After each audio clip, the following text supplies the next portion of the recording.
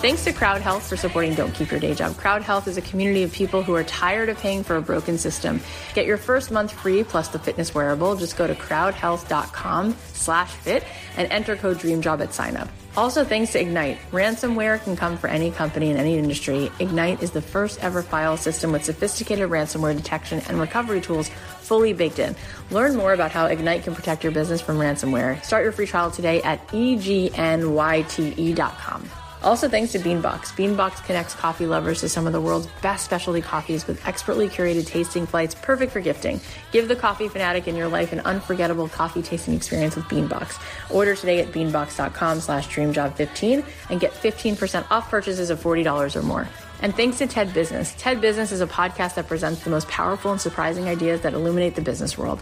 Listen to TED Business from the TED Audio Collective on Apple Podcasts, Spotify, or wherever you're listening to this. Hi guys, it's Cathy Heller. Welcome back to another episode of Don't Keep Your Day Job. I am so thrilled because one of my best friends in the world, Susie Moore, is back again today. She is like Tinkerbell. She is one of the few people in this world who I can truly say that everywhere she goes, it lights up like Christmas lights because her energy is so sincerely and purely good. And her life force is so beautiful that I feel like everybody around her just feels this goodness and this glow. Like, you've just been Susied. Now you feel so good. So she's back. And if you don't know her, she is a life coach. She's an author. She's an advice columnist for some of the world's biggest media outlets like Oprah Magazine, Cosmopolitan, Good Morning America. She's written some amazing books like What If It Does Work Out and Stop Checking Your Likes. And I'm so proud of her because she has a new book that just came out this week and it's called Let It Be Easy, Simple Ways to Stop Stressing and Start Living. In this book, Susie helps you remove yourself from imposed pressure and worrying and helps you dissolve perfectionism and self-criticism and helps you really make life so much more wonderful. So we're going to get into a lot of this in our conversation today. There's just honestly no better person to learn this from. Susie really is like no one else. And if you want even more of Susie, well, Susie and I are going to be live on Zoom tomorrow, November 12th at 10 a.m. Pacific, 1 p.m. Eastern. We're doing a bonus coaching call. If you want to come on over, all you have to do is go buy Susie's book at letitbeeasy.com/Cathy. And there's a button there where you can claim your bonus. And if you don't, for some reason, get the Zoom link sent to you, you can just DM me at Cathy.Heller and we'll make sure that we give you the Zoom link. So we're so excited to hang out with you tomorrow on Zoom. DM me if you want the details at Cathy.Heller on Instagram. Go to letitbeeasy.com/Cathy and you can grab the book. But we would love to be with you tomorrow. We'll be answering questions and doing some coaching. It's going to be fun. Let's get into this amazing conversation. Without further ado, please welcome the delightful, amazing, sensational Susie Moore. Susie Moore, I'm so happy you're here. Welcome back. Cathy, I'm so lucky. I think this is my third time on your podcast. I'm so blessed. I'll take any minute with you that I can. So thank you so much. So you wrote this new book called Let It Be Easy. And I really think it's a book that should be required reading. I think everyone should read this book because I do think that we're missing this precious gift, which is our life. So tell us why you wanted people to read it, what you want them to walk away with. Oh, well, let it be easy. As you know, Cathy, when I grew up, I lived in shelters, right? Domestic abuse shelters, constantly moving, addiction in my family, abuse. I mean, the police were at my house. There was a lot of chaos and unpredictability. And when I was growing up, I thought to myself, okay, this is now, right? Like I'm a kid, I'm not in control. I saw my mom struggle. I saw my dad struggle. And so I thought, when I grow up and I see like these women on TV, I'm going to like wear a pencil skirt and I'm going to make money in a great job. And I'm going to marry a normal man who I live with in one house. And it's going to be normal and I'm going to be relaxed and it's going to be easy, right? That was kind of always my idea. And then I did manage to create that, right? So moved to America, got married, have a great husband. By the age of 30, I was making $500,000 working in tech in the Silicon Valley world, but it still wasn't easy. It was a different type of hard that I was experiencing, like low level anxiety, putting a lot of pressure on myself, wanting to control things. And I remember thinking, when do I get to stretch my legs? Exactly. Like, when do I get to actually kick back? Because it certainly wasn't back then. And if I've done all the things and like tick, tick, tick, got the things that I thought I needed in order to have an easier, more settled, relaxed life, like, where is it? Like, where is it? And that's why I just really became obsessed with like understanding what it means to really live a good life, and to understand that ease is really just a skill like any other, but no one teaches it and no one represents it. Everyone will tell you the opposite. Life is hard. This is suffering. Being married is hard. Being single is hard. Having kids is hard. Not having kids is hard. Making money is hard. Not having money is hard. Everything is represented as hard, and I just call it insanity. And that's not how I choose to live. Oh, and you are really the only person I can think of who is a representation of true letting it feel good. Mm-hmm. You haven't had this easy street life by any stretch. Mm-hmm. And you really get what's up. You really understand the high stakes. You really understand the full range of the human experience. It's so integrated. It's so honest. And it reminds me of what Gay Hendricks said when he was here, how at the end of the day, like, it really is about our capacity to receive. Mm-hmm. And I asked Gary Zukav a similar question, and he said, oh, it's just really this whole muscle around receiving.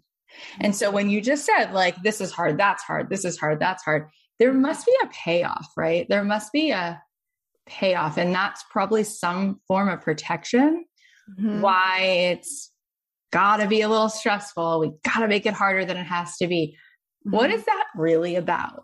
Oh, I love this question. I mean, first of all, I think that, like, as you said, no one models ease. No one ever says to you, or you're very lucky if someone ever says to you, go for it. That's possible. Like, that's going to be easy for you. There'll be work that you have to do. There'll be challenges and obstacles. Yes. But if your desire is there, then the mechanics of its fulfillment is within you. Like, that is the truth, first of all, right? But we just see everyone sweating and struggling and feeling virtue about their sweating and struggling. And then it's so easy to think that in order to achieve anything great, it requires your stress, right? Your pain. And it's almost as if you kind of look at ease as something that's always actually around you, always surrounds you. It's something that shows up like a small miracle every time you just remember to tune into it. You don't even have to choose it or create it. It's just always there. And you just look at life with like, how serious is this? How serious is the stress that I'm feeling? Maybe this is just very habitual for me to wake up and look at all the things that I have to do with this heavy feeling. And it's almost scary to think, who could I be without that stress? So much of that imagined stress. And to be happy, to really be happy and to allow joy to its maximum, it takes courage.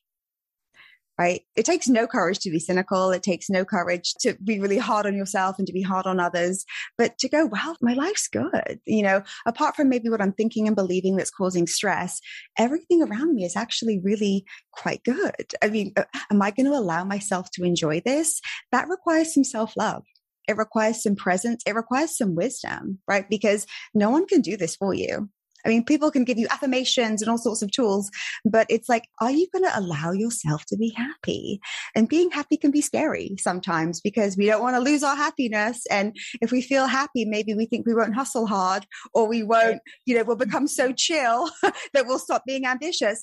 It's simply not true, because when you remove stress, so much imagined stress from the equation, you also just become more creative. And things can flow to you. It opens up different, centers of the brain that allows you to have better ideas, also receiving. And I think that can be very uncomfortable when we're so used to doing the opposite. 100%. It reminds me of Brene Brown's work around joy and how it's the scariest, most vulnerable feeling. Mm-hmm. And when you first hear her say that, you're like, that doesn't sound right. It sounds like she should be saying that jealousy or fear or whatever, self-doubt is the scariest feeling. And actually, it turns out it's joy because of that vulnerability. As she's saying, it correlates with vulnerability. And then what happens is within like 8 or 9 seconds of fully dropping into a feeling of joy, there is a foreboding oh my God, why did I let myself totally let go just now and receive this moment? Now I'm worried what's happening to my husband on that next business trip. Now I'm worried something's going to come along and ruin this new amazing position of this job that's what we do. And so then we go back into having a little low level or a high level of stress to keep us from feeling that vulnerability. And it can feel like that's helpful because we're then somehow controlling something, or that, if we have anxiety about it, or if we're even, making moves to control others and to prevent things from happening that are really outside of our control. Sometimes I think we trick ourselves into thinking that that's beneficial, but it's not. But truly, it's not. I remember, and I opened the book by sharing how Heath, my husband, who wanted to leave me. I was so difficult. I wanted to control him. I wanted to control our weekends. I had opinions on everything. I knew the right way to do things. I definitely knew the wrong way to do things. And it was my job to make it very clear to be general manager of the universe. And that would only result, if I kept going that way, that would only have resulted in a huge loss for me and a lot of additional stress in my life, unless I checked it, questioned it. Einstein said an unexamined life isn't worth living, right? So we need to examine, what is it that we're thinking? What are we believing? Is it helpful? Is it true? Is it causing unnecessary stress? And in so many cases, it is, and it's heartbreaking because it's unnecessary. But I feel like this isn't something that comes into our consciousness. People will go, yeah, success, yeah, love, yeah, abundance. But what about the ease of it? Too. What about it just being something that's meant to happen for you? It's just kind of meant. We're all here. No one asked to be here at this time, but we're here now. There are no accidents. And it's not because we're being tested, right? It's not because there's some force that wants us to do right or there'll be trouble later. It's to enjoy ourselves. to make our contribution. And what you just said was so beautiful. So it's really courageous because people don't like to start their book with, here's something that was less than ideal that was happening in my life. But if you're listening to this right now and you related to that, I want you to DM me, or you can DM Susie on Instagram, because I could raise my hand and say, absolutely, that's been an ongoing struggle in my marriage, is trying to control everything. And I don't even like who I am when I'm that obsessed with every detail and how we're spending every day. And why can't he just choose what we're going to do with the kids on a Saturday? Why do I have to keep going into that role? So I do understand that. And I think what you just said about the beliefs thing, and this is what we're going to kind of go into now in your book, Let It Be Easy, which is, again, required reading. And by the way, I'm going to mention this at the end of the show, but if you do go ahead and get Susie's book, which you should get, you'll love it. It'll just make you feel like you're floating on a cloud. If you buy it, we're going to do a call with everybody who buys the book in just a few weeks, and just a free get together, a little Q&A, a little coaching on the spot. It'd be really fun. But as far as what you talk about in this book, I think one of the biggest beliefs is this idea that in order to have the good life, in order to have success, in order to have the house with the wraparound porch and the 3.2 kids and whatever it is, there is a lot of grinding and hustling and exhaustion and sacrifice. And my friend Susie Moore, you might know her, she does not live that way. You're the only person I know who takes yourself to lunch regularly, buys yourself a beautiful handbag with a little thank you note from yourself. Spends more time walking the beach than you do checking email. And the world is your oyster. Anyone who knows you, anyone who is witness to your work, feels immediately pulled into a vortex that is this shimmery, beautiful love and goodness. So tell us about how all the ways we've been prescribed to get the goals to achieve this beautiful life at all costs. Tell us how that is, in fact, not necessarily so. And what instead are some of the things that you implement, the advice that we can implement that's in your book that is quite on the contrary? You're right. Everyone teaches us, and we learn that in order to create the life that we want, there is a lot of sacrifice, right? There is just a lot of, emotion. There is a lot of negative experience. You will have to, give up sleep. You'll have to compromise on certain things. And look, that's not to say, right? Because sometimes people say to me, oh, let it be easy. Doesn't that mean you just sit on the sofa and let things happen? It's not that. Right. I still take a lot of action. Right. And letting it be easy is doing the same actions you would if you were stressed, just minus the brick rucksack on your back that's weighing you down. And when I love to read autobiographies and to study very successful people, especially when they have very, different and varied backgrounds. And one thing that I've noticed when I've observed people who I love to just follow is their best moments, their best creative ideas, their best inventions happen when they're having fun.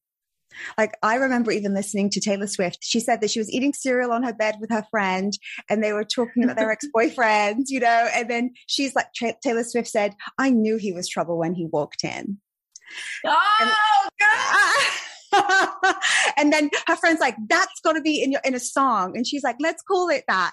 I knew you were trouble when you walked in. And imagine if Taylor Swift was there going, I've got to come up with a great song lyric right now by 10 a.m. because I've got something else at 11 and and then I can't miss this. I'm so rigid. Where's the space? Where's the magic? Where's the room for the muse?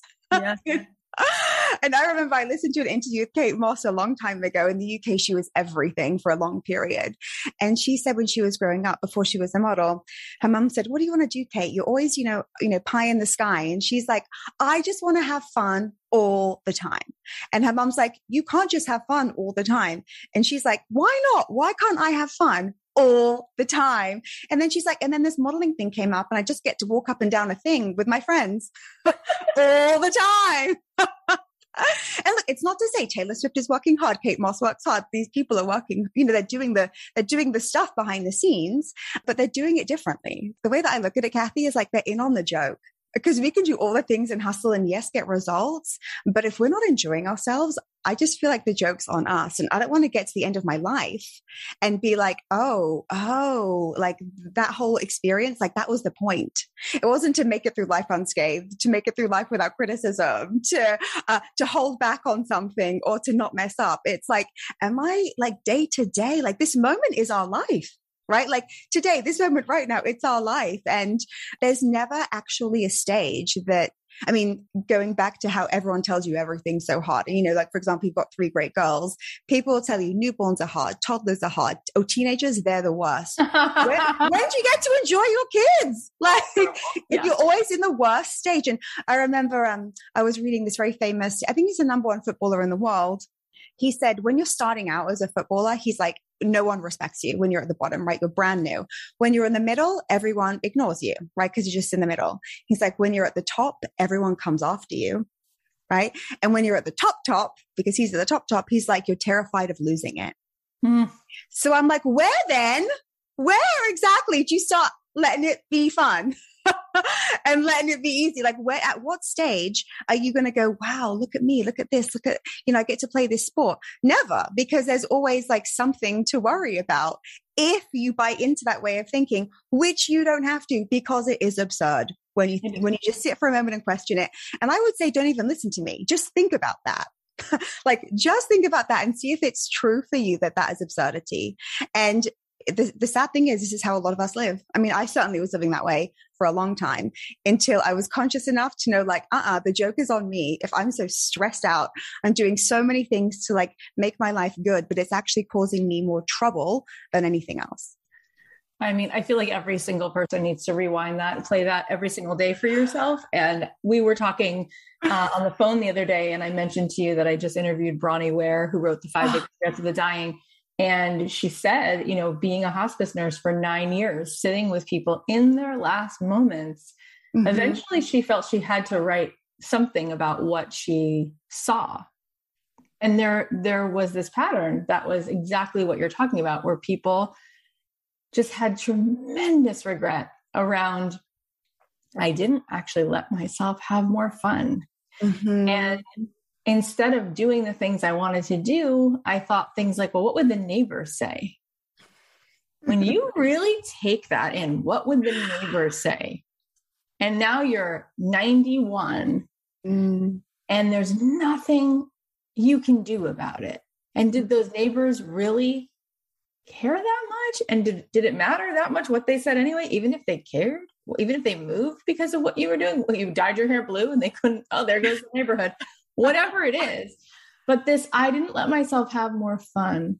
And she also said that when people were in those moments, they missed having connected and staying connected with their friends. Mm-hmm. Because those were the relationships where they just got to be this unleashed, unabashed version of themselves, right? There wasn't someone with an expectation. And so it really goes back to what you're saying. Mm-hmm. And I want you now to show us a little behind the curtain of how you do indeed live your life. Mm-hmm. And some of the things you talk about in the book, Mm-hmm. like taking yourself to lunch. What are some of the things that we can start doing, start practicing, start thinking, some behaviors that will actually change this feeling of, I get to the end of the week, and it's really been a whole bunch of stress. Mm-hmm. And instead, letting it feel good and letting it be easier. It always makes me sad when someone says, you know, it's almost the weekend, like living for the weekend isn't any way to live. I mean, 2 days out of 7, I mean, you want to live your life waiting for the weekend? I mean, that's already tragic, like tragic. And I think the self-care movement has missed the mark, right? Like we've been telling women everywhere, balance and bubble baths and that, you know, spa days. And look, those things are nice. Sure. Like if they make you happy, good. Right. But it's even simpler than that. Like it's even more available where you are right now with what you have, without anything changing, without you buying anything, without anything being required externally. The best thing that I do is whenever I feel stress coming on, right? And so you can almost like, you can see the email in the inbox, something's bad news, right? There's an unwanted outcome. There's a mean comment. And then you can feel that like wave almost like hit you. And you know that unless there's some type of interrupt or something conscious that comes in from you, that can become a spiral of I suck, life sucks, my life's over, nothing is safe, I hate this, I want to go away and live in the woods. Like, and not talk to anybody ever again. Like we can, like that little piece of energy that we give our stress, right, can become this huge momentum, right, that just snowballs. So whenever I feel that stress coming on, and look, it happens, right? Things don't always go your way. Bad things do happen. You know, bad things happen, right? So I have 3 questions that I ask, and these are so life-changing, right? They're simple and very powerful. So something happens, right? Something external, like a stimuli, we call it, unwanted, that feels like it's going to create stress and something's bad and unsafe, right? That's going on right now. My first question, and like this, you want to do this as soon as possible, right? You don't want to wait till the next day because you've had a whole day of suffering, right? Or a whole day of talking out the problem and focusing on the problem. And we know what we focus on expands, So before it snowballs, you want to like interrupt it immediately. And the first question is, how serious is this really? Right? Because the way that our brain is wired, right? You know this, Kathy, we perceive everything as a physical threat. The body, the primitive part of the brain, will see an email, right? Or a mean comment, and that's why we have these somatic symptoms, right? Like our heart can race, we have tunnel vision, we have racing thoughts, you know, it's like, oh, our body feels like we're physically under threat. And no wonder we're so stressed out. I used to be on high blood pressure medication. I would take everything so like seriously. And I'm like, okay, how serious is this really? With the exception of maybe something urgent with your children or something to do with like, you know, physical safety, very little is serious. And truly, I mean, this is a point of celebration, right? Very little is serious. There's a delay. Someone doesn't like you, like whatever it may be. How serious is this really? And like really 3 deep breaths interrupt to stop that physical response, which is like the panic, Yeah. you know, I need to shut down. So number 1, how serious is this really? Secondly, because there will be an action required, you know, in most cases, what's essential here? Like, what's essential here? Because often we'll think there are 3 million things that I have to do right now and they have to be perfect and I have to stop this and, whatever it may be. You'll start building up this big story and idea of like what has to happen. And maybe actually nothing needs to happen, or a couple of small things need to happen based on what's essential. And then my favorite question, number 3, is like, how can I let it be easy? How can I let this next action and how I feel about this be easy? And this is a very self-loving place to live. And just one example that I have, which is small but could feel threatening, right? I remember once, Kathy, someone said to me, email me saying, can we have your slides for tomorrow? Meaning like PowerPoint slides. When that happens. This rarely happens to me because I'm so organized and reliable, right? So I also took that as a ding on my like, wow, I'm so pristine with how reliable I am. And then so I got this email about, where are your slides? Can we have your slides for tomorrow? I forgot I had the meeting. I did remember committing, but it was a while ago and I was slideless. Right. And so I had the panic, like, oh my gosh, what a mess up. This is so unprofessional. It's so story, right? How serious is this really? Like truly if I got hit by a bus today, the event would still happen tomorrow. You know what I mean? Like, how serious is this? Not that serious. It's an inconvenience, but not that serious. Secondly, what's essential here? They use my face and name in the marketing, right? So what's essential is just that I show up. Right? The only essential thing is me, my time, like for an hour, and my honesty, just coming with an open heart. And then, letting it be easy. I was like, how can this be easy? I just said to the guy, why don't we just do a Q&A instead? There's that way there's nothing for me to prepare. Brilliant. And he was like, most people don't like to do that. They like to have their prepared. And I was like, I think this can be really fun and intimate and people can just ask what they want. We'll get to the good stuff immediately. And it turned out so well, but you can imagine the other way it could have gone. Like I could have killed myself creating slides, killed my designer, freaked out, berated myself, like thought like I'm such an idiot. I love myself too much to do that. Like, I'm not going to stay awake all night freaking out to do something. Like, I'm a human being. There was an oversight. It's okay. How serious is it? What's essential? How can it be made easy? So this can apply to so many things, big and small. And even just the first question itself, if that's all you remember from this, it can save you. It can save you in so many situations. I mean, it's so incredible. And you and I had another conversation recently where I reached out to you and I said, Susie, I need to hear your perspective on this because I know better than to feel down about this. And I would just love it if you would pour into me a little bit of your perspective. And the reason I'm asking you is because A, it's a good example of what you just said. And B, I posted something recently about this on Instagram and it was more viral than anything else I've ever posted. And it was about accepting the fact that you will not be able to get everybody to like you. And there will be people who don't. And it's so liberating. And the reason I'm talking about it is because I do think, and as we continue to talk about your book, I think one of the biggest things that inhibits us is constantly thinking like, what will people think, right? Mm-hmm. For sure, before you're about to do a slideshow, it's like, oh my God, how will this look if I don't have slides? And that's why I want to overdo it with the slides. And oh my God, what's he going to think of me? And oh my gosh, who am I going to let down? I want to be liked and I want to belong to everyone. And so I called Susie a couple weeks ago and I said, what do you do? Just remind me, because I'm sure this happens every once in a while where somebody says something rude on your YouTube or something like that. Mm-hmm. And you said, and I'm going to give you a chance to then unpack it even more.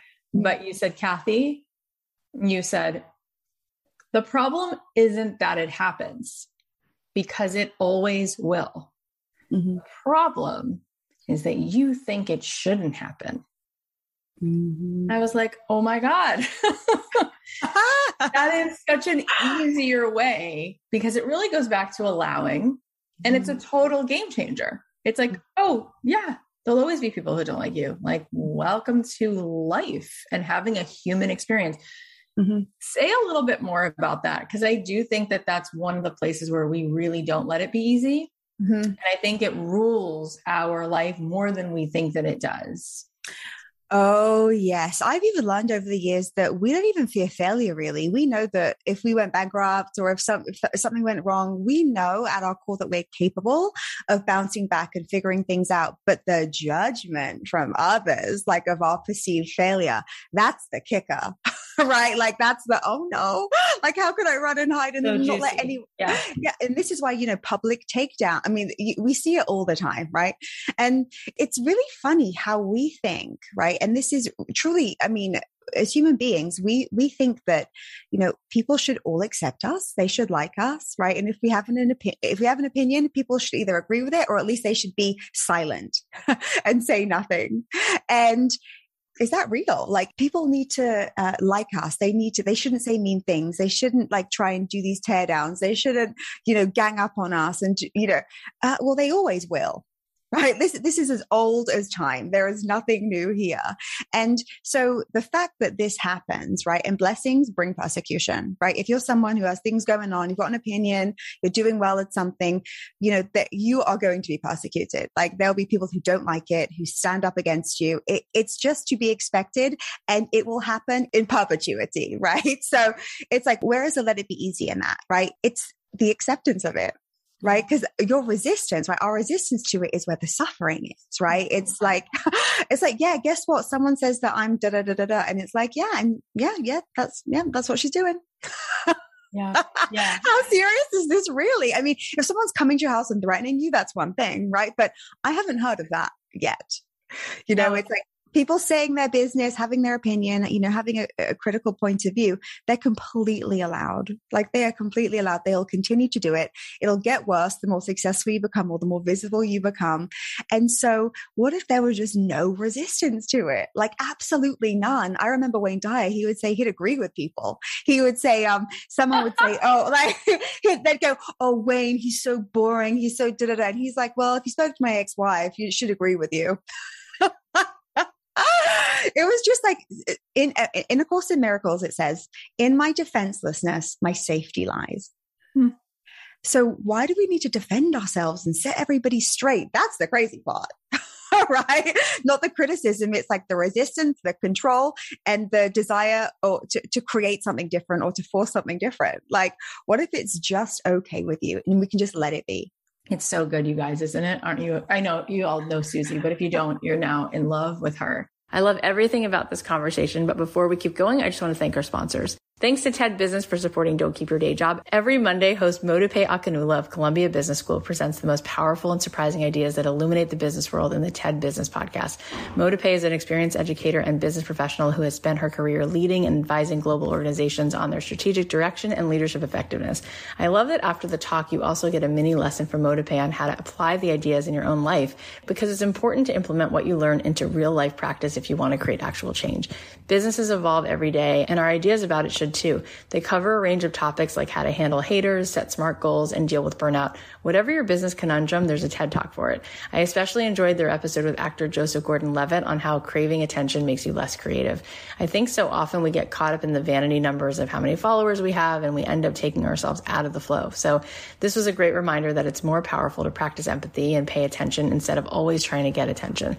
They have an amazing library of episodes with guests you're going to love, like Adam Grant, Angela Duckworth. So definitely check it out. Listen to TED Business from the TED Audio Collective on Apple Podcasts, Spotify, or wherever you're listening to this. I love giving gifts, but sometimes it's stressful to find that perfect present. If you've got any coffee drinkers on your holiday shopping list, which I bet you do, they're sure to love opening a coffee sampler from Beanbox. Beanbox connects coffee lovers to some of the world's best specialty coffees with expertly curated tasting flights, perfect for gifting. They even have tasting boxes featuring coffees paired with biscotti or chocolate that foodies will definitely enjoy. There's an endless variety of award-winning coffees handpicked by Beanbox's resident coffee expert, and every Beanbox order is roasted fresh and delivered at peak flavor.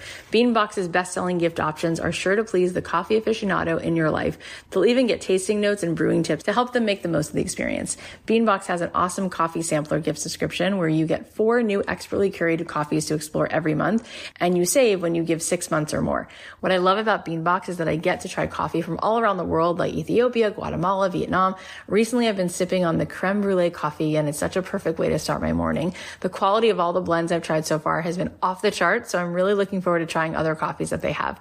Give the coffee fanatic in your life an unforgettable coffee tasting experience with Beanbox. Order today at beanbox.com/dreamjob15 and get 15% off purchases of $40 or more. That's 15% off purchases of $40 or more with promo code DREAMJOB15 at beanbox.com/dreamjob15. There's so many juicy chapters in this book. I just want to go over a few of them because this is one you don't see very often. And I want to hear what you had to say about this. Okay. Success is very unsexy. Oh, yes. What do you mean by that? Well, look at anybody who's achieved success in any area, right? Say there's a really efficient, happy stay-home parent, right? Or there is an athlete, or there is someone, who's created a business.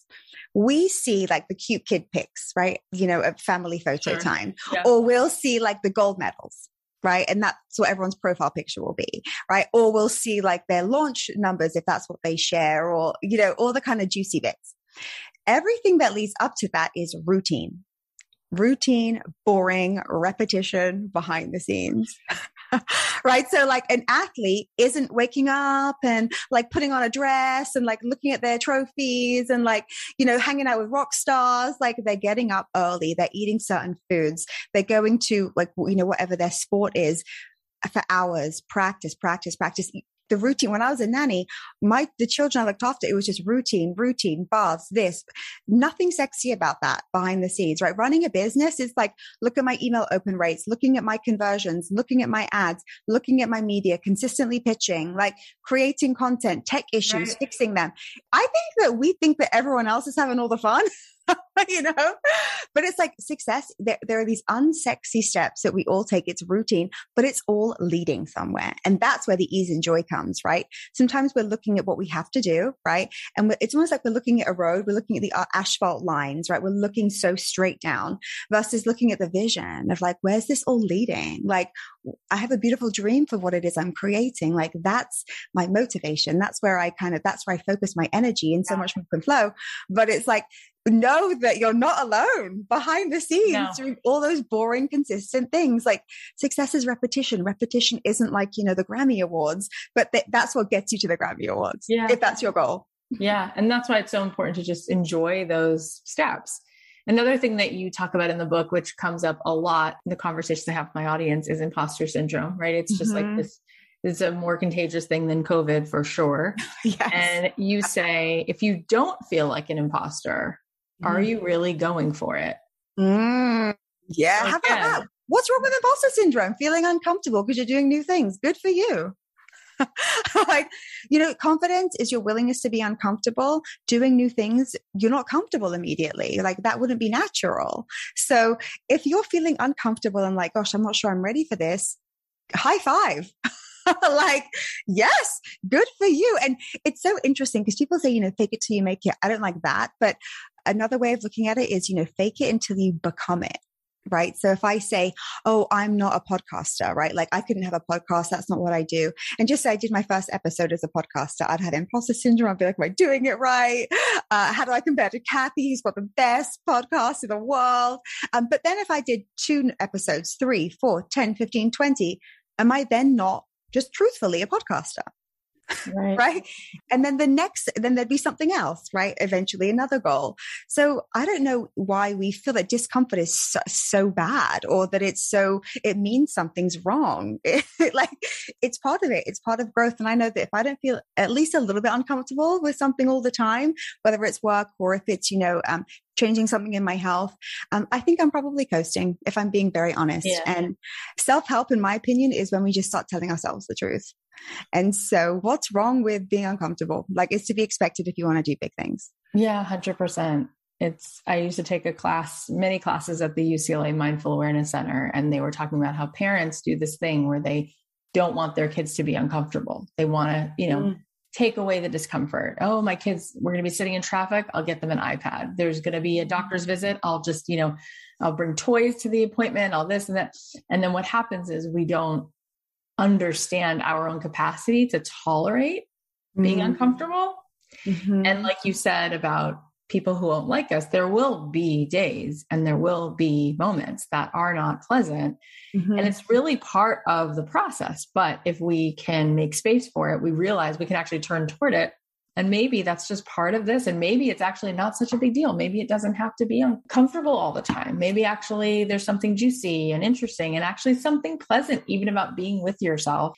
You also talk in the book, you say, stop picturing success and do this instead. What's the do this?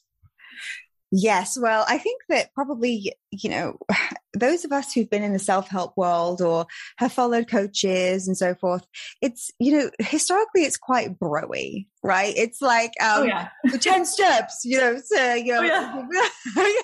And you want to make 16 figures by Friday? Do this. 31 figures. Or you'll see like them with their Lamborghini, right? Or like some private jet. And people market how they will and present how they will. And look, bros are fun too. I think they've got good ideas, but it's like, what does success look like? People will tell you what it looks like. They'll say you have a house like this and you have a family like this and this is how you look. And these are who your friends are. And there's like this, something that feels actually quite prescribed about that. Like, this is it. You have it when. And so, such a better question to ask. And this is how you know that you're telling the truth for you, because it's when we feel that we really know things, right? Because when we think we're other people a lot of the time, what does success feel like to me?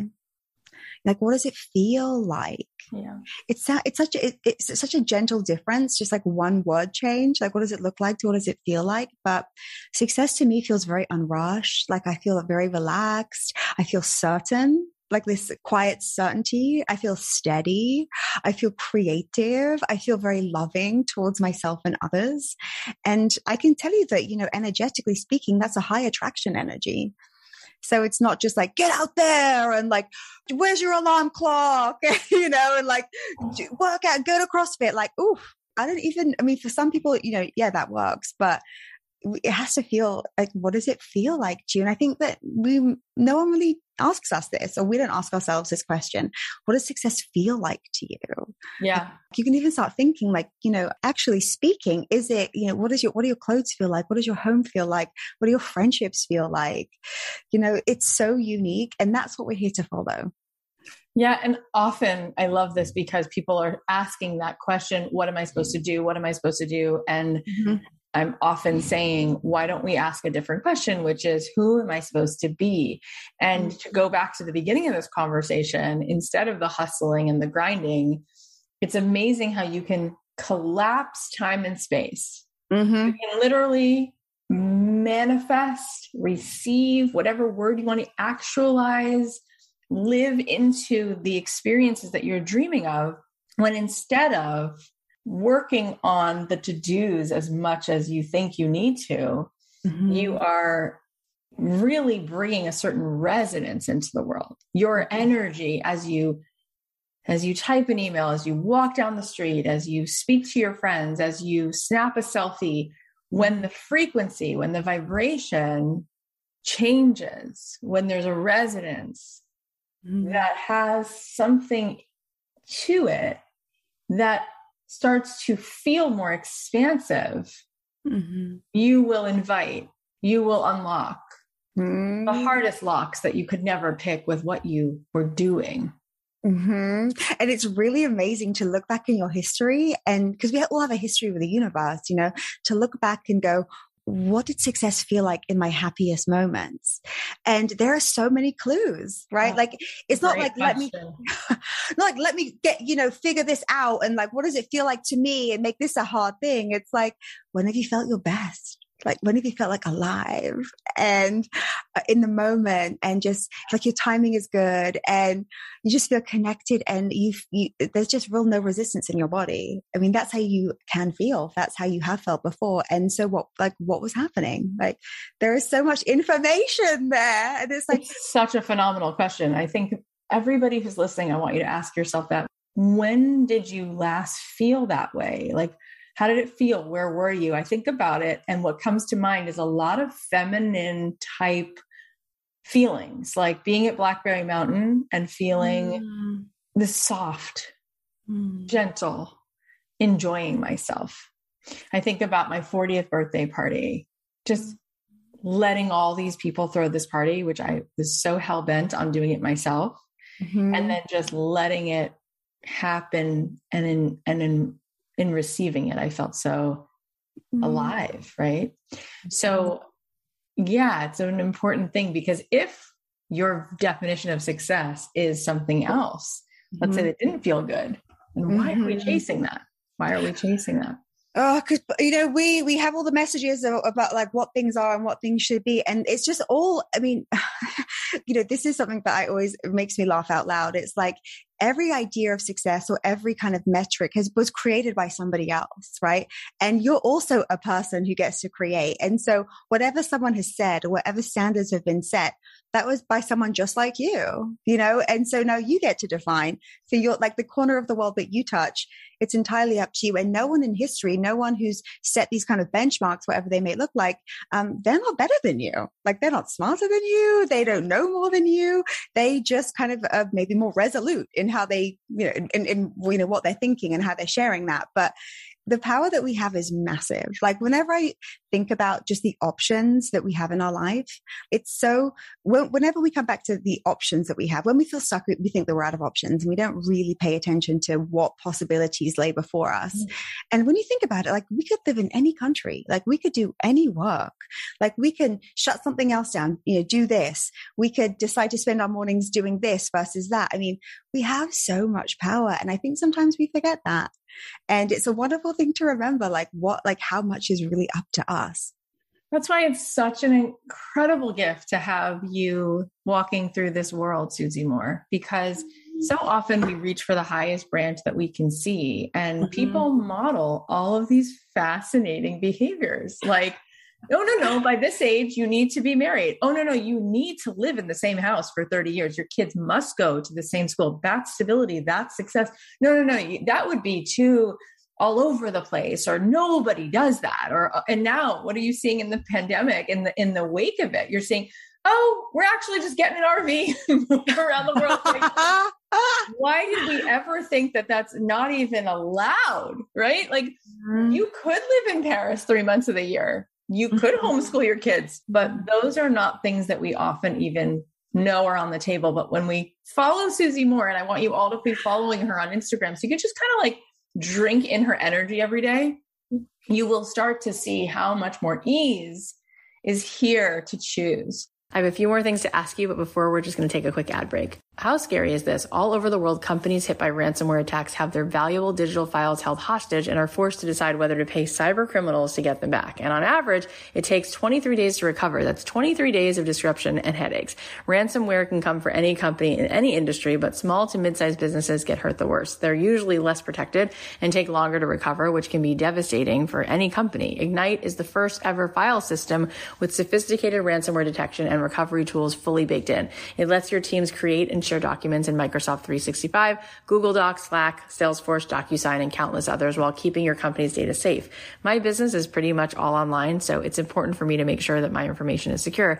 I can't imagine how stressed out I would be if somebody hacked into our accounts. I love that Ignite is really easy to use and it just runs in the background so my team can focus on the work that needs to be done. Ignite gives companies with limited IT and security staff the power of much larger teams. You're going to know exactly where key documents are and who has access, and it automatically detects more than 2,000 ransomware variants and will flag unusual behaviors. Plus, there's no on-site hardware or software needed. You can shut down compromised accounts and quickly identify and restore encrypted files, all from a single cloud-based platform. And if ransomware does sneak through, you can restore your files fast and be back up and running in hours, not days, without having to pay those bad guys even one penny. Learn more about how Ignite can protect your business from ransomware. You can start your free trial today at egnyte.com. That's egnyte.com.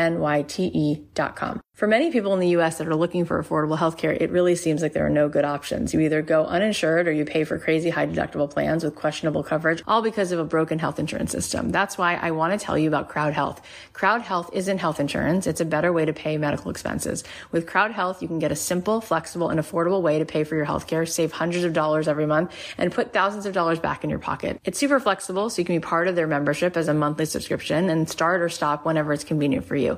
It's simple and transparent pricing that's customized to fit your needs, and with their app, you can find nearly any doctor in the country ranked from 1 star to 5 stars. They also make it really easy to scan bills and throw them away. Crowd Health will take it from there. All you have to do is press a button to receive virtual care anytime, anywhere. Crowd Health is able to offer amazing prices because of their community of health-conscious members, but for a limited time, my listeners get their first month free, and after you've been a member, Crowd Health will include a fitness wearable. That's 30 days to try risk-free plus the fitness wearable. Just go to joincrowdhealth.com/fit and enter code DREAMJOB at sign up. That's joincrowdhealth.com/fit, promo code DREAMJOB. Crowd Health is not health insurance. It's a community-powered alternative. Terms and conditions may apply. So a couple more things. You said something in the book that nobody says, which is the pursuit of happiness is miserable. Yes. What does that mean? Oh, yes. It's like, when something feels elusive and it's just around the corner and it's like, oh, wait, but I'm not that thin yet. Like, or there's something, or, well, look, I've reached this level, but there's one more, or, I've gotten a lot of praise, but I need praise from that one particular person. It has to be exactly from her at the right time. It's like the pursuit of that is like life. Abraham Hicks said this: most people are trying to pursue a happy life, but life is just a string of happy moments, and we completely miss it because we're just in this desperate search for a happy life. And happiness is, laughing in the car, right? Or having an idea and then following through on that, doing something spontaneous, telling someone that you love them. I mean, the joy is now. We learn about presence, we hear about it. And, sometimes we're like, yeah, presence, breath work, Yes, all those things are helpful, but I feel like it's just even simpler, just expecting the moment to be good. And in any situation, just knowing that anything that's lacking is just something that you're not giving, something that you're not bringing, or something that you're not allowing in. And this is in difficult situations too. In the book, I talk about divorce, I talk about grief, I talk about loss. It's honest. It's honest. In life, these things happen. They happen to all of us after a certain period. So what is it that how else can, how can we be loving? Our contribution is the energy in which we bring to it. That, in my opinion, is the most generous way to live too, because when you're happy, when you're an example of someone who's, achieving things and doing cool things in the world, but also having a good time and not being hard on yourself and not criticizing yourself and not being so quick to jump to things that are going wrong or what you've done wrong. Wow, what who is she? Who does she think she is? And it's someone who's living their life really unconcerned with who and what you think she may be, Yeah. So I feel like when we can just allow the happy moments, right? Expect them and be present fully. I remember one time I was at the beach and this is in Europe, and it was those, the small Italian beaches. There are very few chairs. And this is in my before stage, before I let anything be easy. I got there early, got these chairs. I was stressed out. Heath was late. I was miserable. I thought we could have got better chairs. It was just this I was stressed out on my day at the beach, right? And my only goal was to have fun, but I thought to have fun, I needed the perfect seat at the perfect time, et cetera, et cetera. And then this other couple rolled up kind of late and they couldn't even get a seat. So they were kind of lying with their towels, semi-wet, because the tide was coming at them. That's how small the beach was, such limited space. And they were laughing and they were making out and they were having far more fun than me with my nice chair or my perfect spot getting there early. And I'm like, the joke once again is on me. It's hilarious because we can all remember being in the most quintessential perfect. You're in Hawaii, you're at your son's bar mitzvah, whatever it is, everything's perfect, but you're so upset because somebody looked at you funny or your shins are hurting. And that's all you can think about. And it reminds me of when my husband and I were first dating and we flew to Florida so he would meet my parents for the first time. And I wanted that, even though I grew up in Boca, I wanted to take him to South Beach because I was like, oh, I want you to see Miami because Miami is actually cool. So I knew that we only had one night that we weren't doing family stuff. So I said, great, you're going to think Florida's actually cool. I'm going to show you a cool part of Florida. What happens? We get in the car and we get on I-95. And when it rains in Florida, it can literally pour. The sky can open up and if you've lived in other parts of the country, you've never really seen this, but it can rain that you literally can't see in front of you. So it's not safe to be on the freeway. So we're on the freeway. It's one of those torrential tropical rains. We couldn't see. It wasn't safe. So I'm like, damn it, I want to get to Miami. So we say, okay, we'll take the streets, which is going to make it not an hour drive, but an hour and a half drive. We get on the streets. It's still really, really hard to see. And it's not driving 8 blocks. It's driving a long time. So I just start crying. I'm so upset. I'm so frustrated. What are the odds of this? I mean, yes, it happens, but it doesn't happen all the time. And now we can't even make it there. So we have to turn back around. We wind up turning back around. We pull off on Las Olas Boulevard in Fort Lauderdale. The only restaurant, for whatever reason, at that time that was open was a Hooters. So we don't go because it's like so lame. I go, Fort Lauderdale is not Miami. I want you to, not that there's not nice parts of Fort Lauderdale, because there are, but this one little part. And I'm in the car and I'm so upset. And he reaches over and he holds my hand and he goes, I don't care what we're doing. I just want to be with you. Isn't the whole point to be together? So it doesn't matter if we're in the car and we can't find a place to go and it's raining, or if we're sitting at that perfect hotel in South Beach, we just want to be together. And I just was hysterical. I cried so hard because I felt so unconditionally loved. And he was so right. It was like, why was I making it so much harder when none of that actually mattered? And I'll never forget that rainstorm. We wound up going back. We just went to our hotel. We ordered room service. He made me laugh so hard while I was ordering the food. Lola's so, but you see his wisdom. You see his wisdom in that moment. It's like the happy moment is there. Like we just weren't tuned into it in that specific, I mean, truly, like happiness is the goal of every other goal, right? The reason you want to go to the beach is so you'll be happy at the beach, right? The reason you maybe want to boat or you want a relationship is you're like, I'll be happy when I have that relationship. I'll be happy when I have that car, boat, whatever it is. So like, why can't you just skip the middleman? and be happy. And then also see how much you also get to attract from that place. Yeah. Joe Dispenza says, why would you wait for something to happen so that you could have the emotional payoff of that thing instead of just giving yourself right now the emotional payoff, whether you want to feel more joy or gratitude or connection. So have it. I mean, it's not dependent on something to happen to me. You mean I actually can feel good right now? Susie, I don't think people get that. I don't think we really understand that. That's probably the biggest realization of my life. Like that power, like that decision, that ability to tune into how good life really is. Like I don't have regret because I had to go through what I had to go through to learn what I've learned. But if I did go back, if there were a rewind, I would have enjoyed a lot more. And look, I still had fun. I did my things, social, blah, blah, blah. But I would have worried less. Sometimes I used to think like, this is the hard part of the memoir that I'm in. The better part's coming. But like, look at anybody when they talk about their early days, their early struggles, there is joy there, right? there's pride in those moments. And I remember, when we first moved to New York, I didn't have a job. I had to wait for work authorization. We had a 5-floor walk-up apartment. It was $18.50 a month. And it was a lot for us. Like I would walk 3 extra blocks to get the blueberries that were $1 off. I'm very good at living on very little. I've been trained this way, right? But I remember thinking like, I just need to get a job. I just. And I'm like, I would have enjoyed that walk to the blueberries. I would have enjoyed the cold weather. I would have opened my eyes to New York without thinking I can relax as soon as I have money, so truly like, what can we just be allowing in? Because it doesn't affect the outcome in a negative way. We think if I relax in, I'm going to lose my edge. Nothing will happen. I've got to suffer. But it's just simply not true.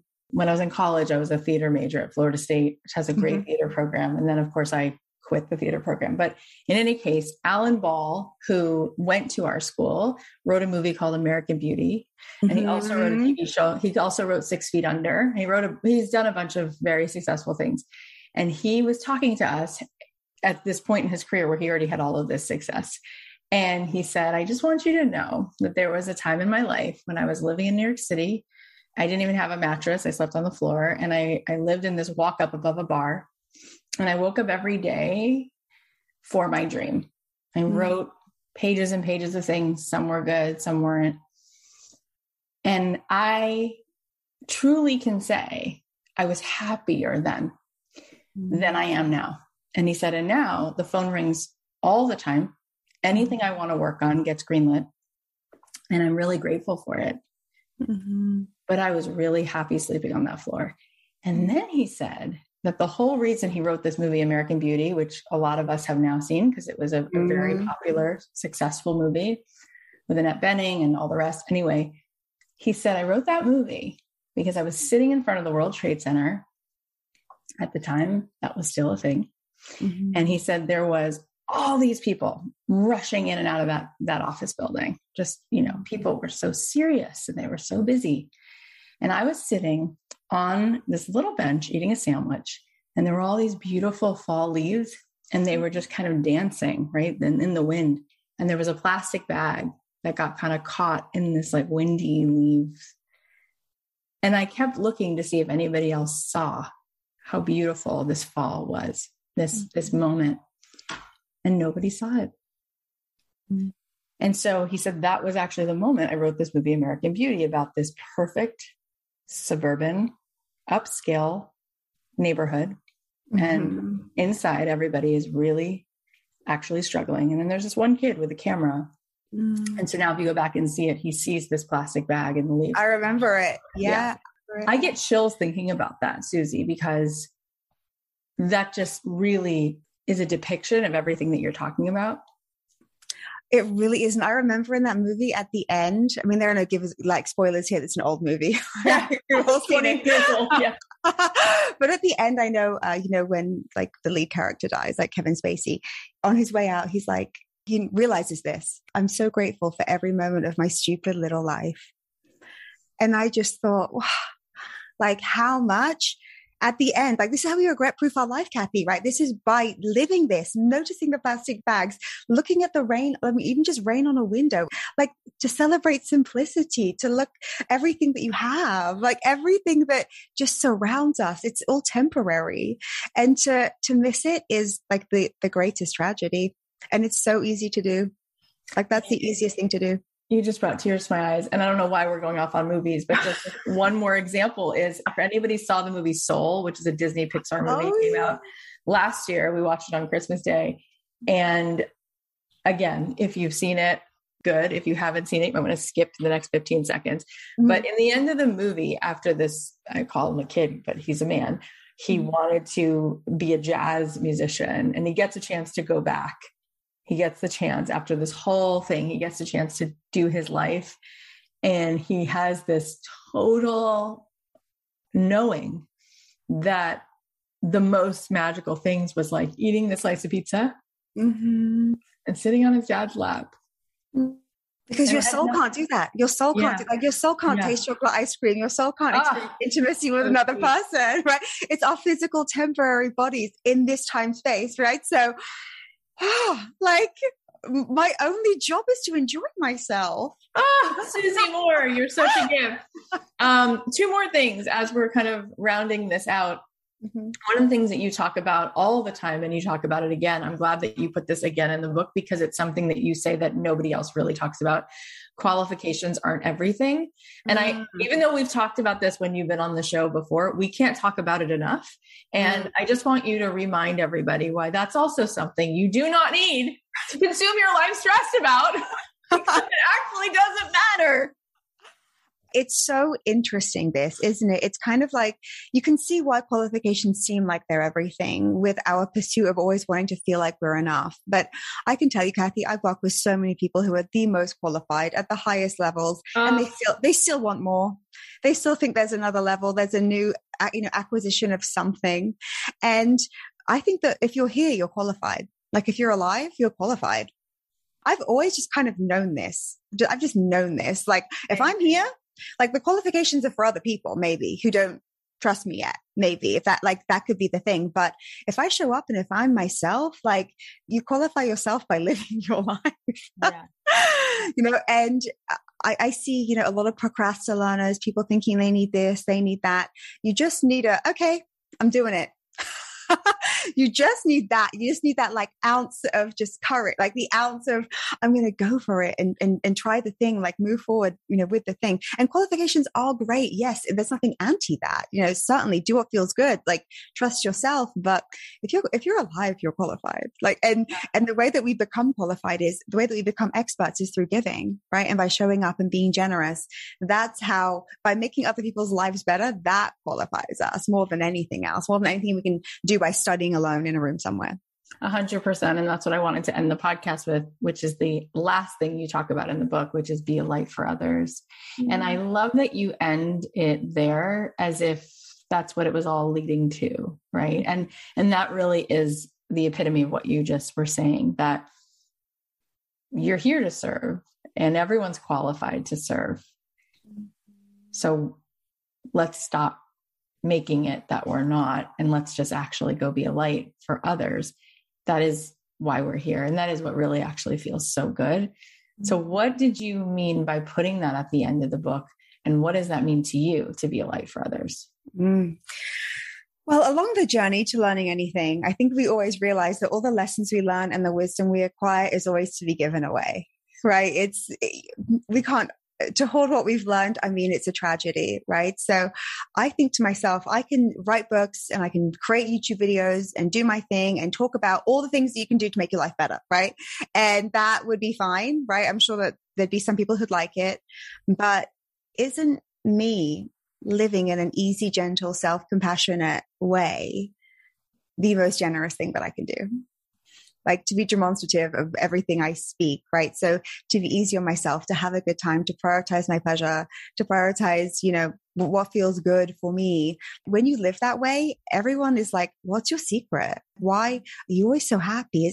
And no, right? I'm a human being, not always happy, right? But I can tell you that by choosing it a lot of the time, and by being conscious, and by questioning my stress and allowing a lot of good feelings to happen spontaneously, constantly, that is generous. That's a generous way to be in the world. And if you can allow in ease and you can show up differently because you have this let it be easy philosophy, like active within you, then it elevates every place you go. Like, everyone you meet is touched by it. Everyone they're like, wow, there can be another way.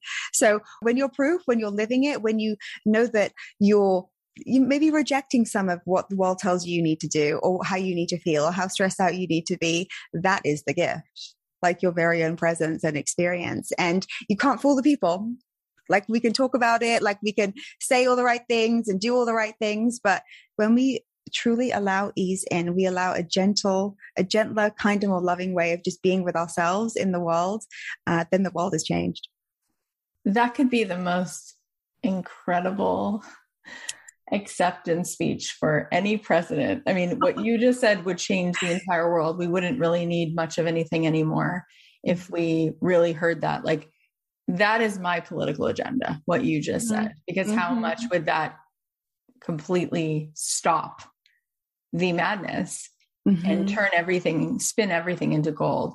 The last thing that it leaves me with, which is something I want you to address if you can.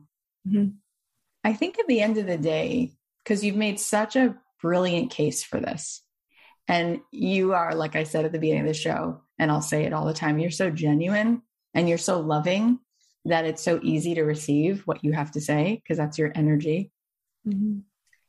And still, I think at the end of hearing this or reading this book, there might be a little voice that feels as though, but I don't feel worthy of being happy. And my voice breaks and cracks when I say it, because it's part of why I do everything I do, is to tell people that you do not have to earn that, right? And it's because I saw that so much in my home growing up, where people around me, who am I to be happy? And I think we're so hard on ourselves, right? So how do we finally, summing all of this up, console and love that part of us enough into life so that we will actually give ourselves the permission to let this be easy? You're right.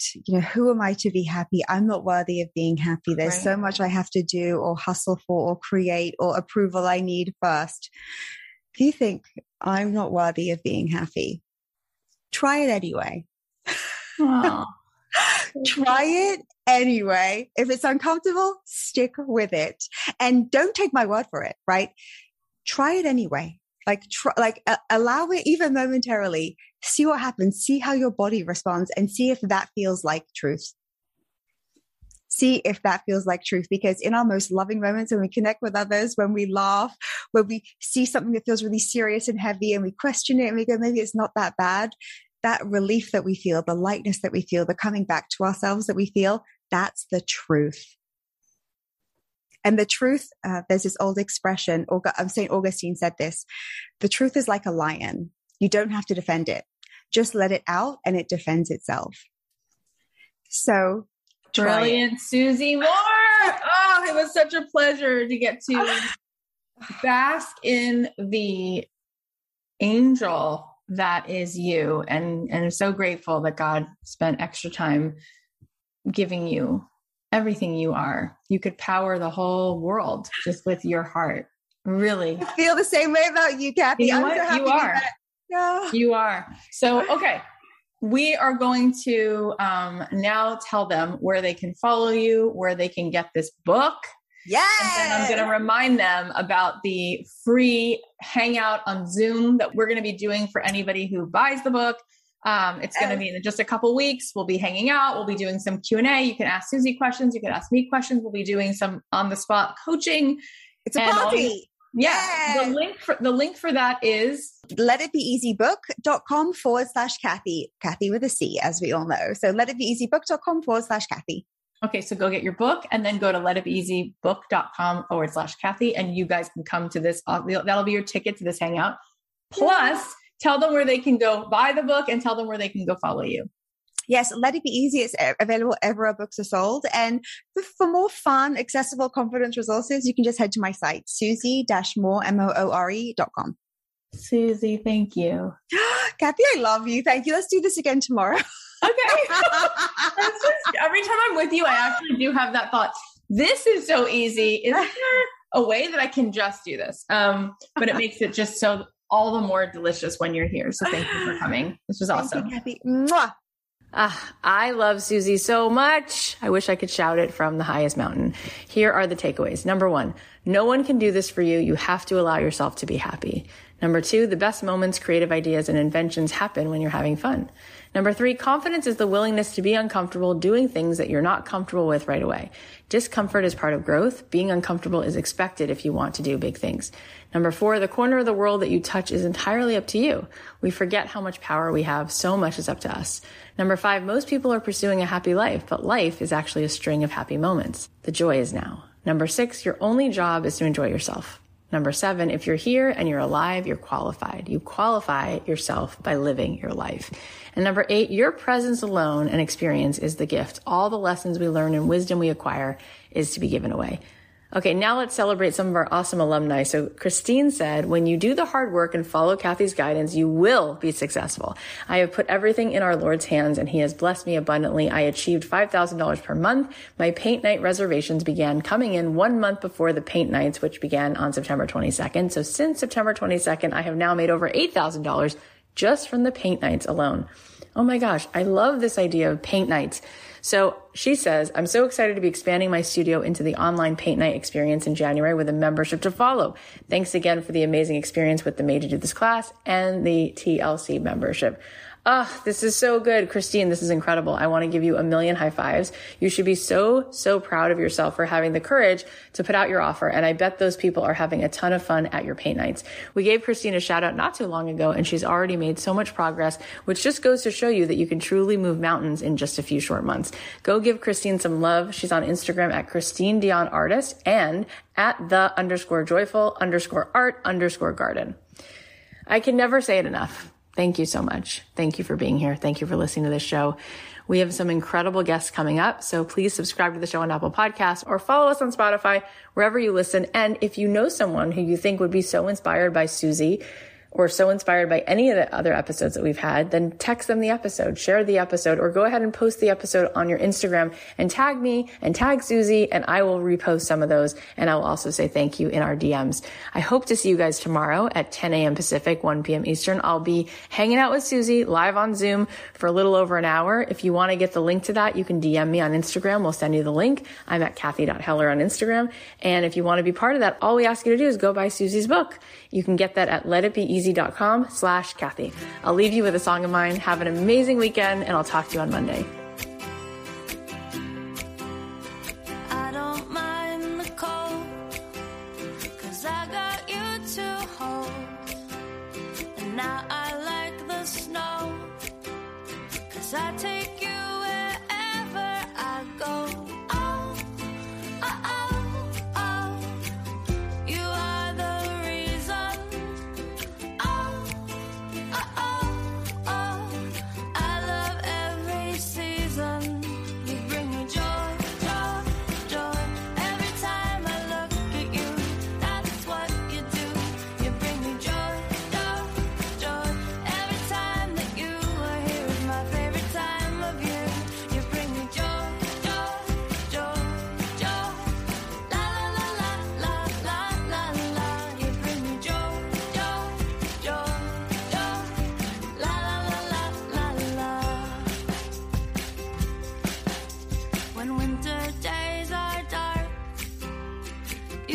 share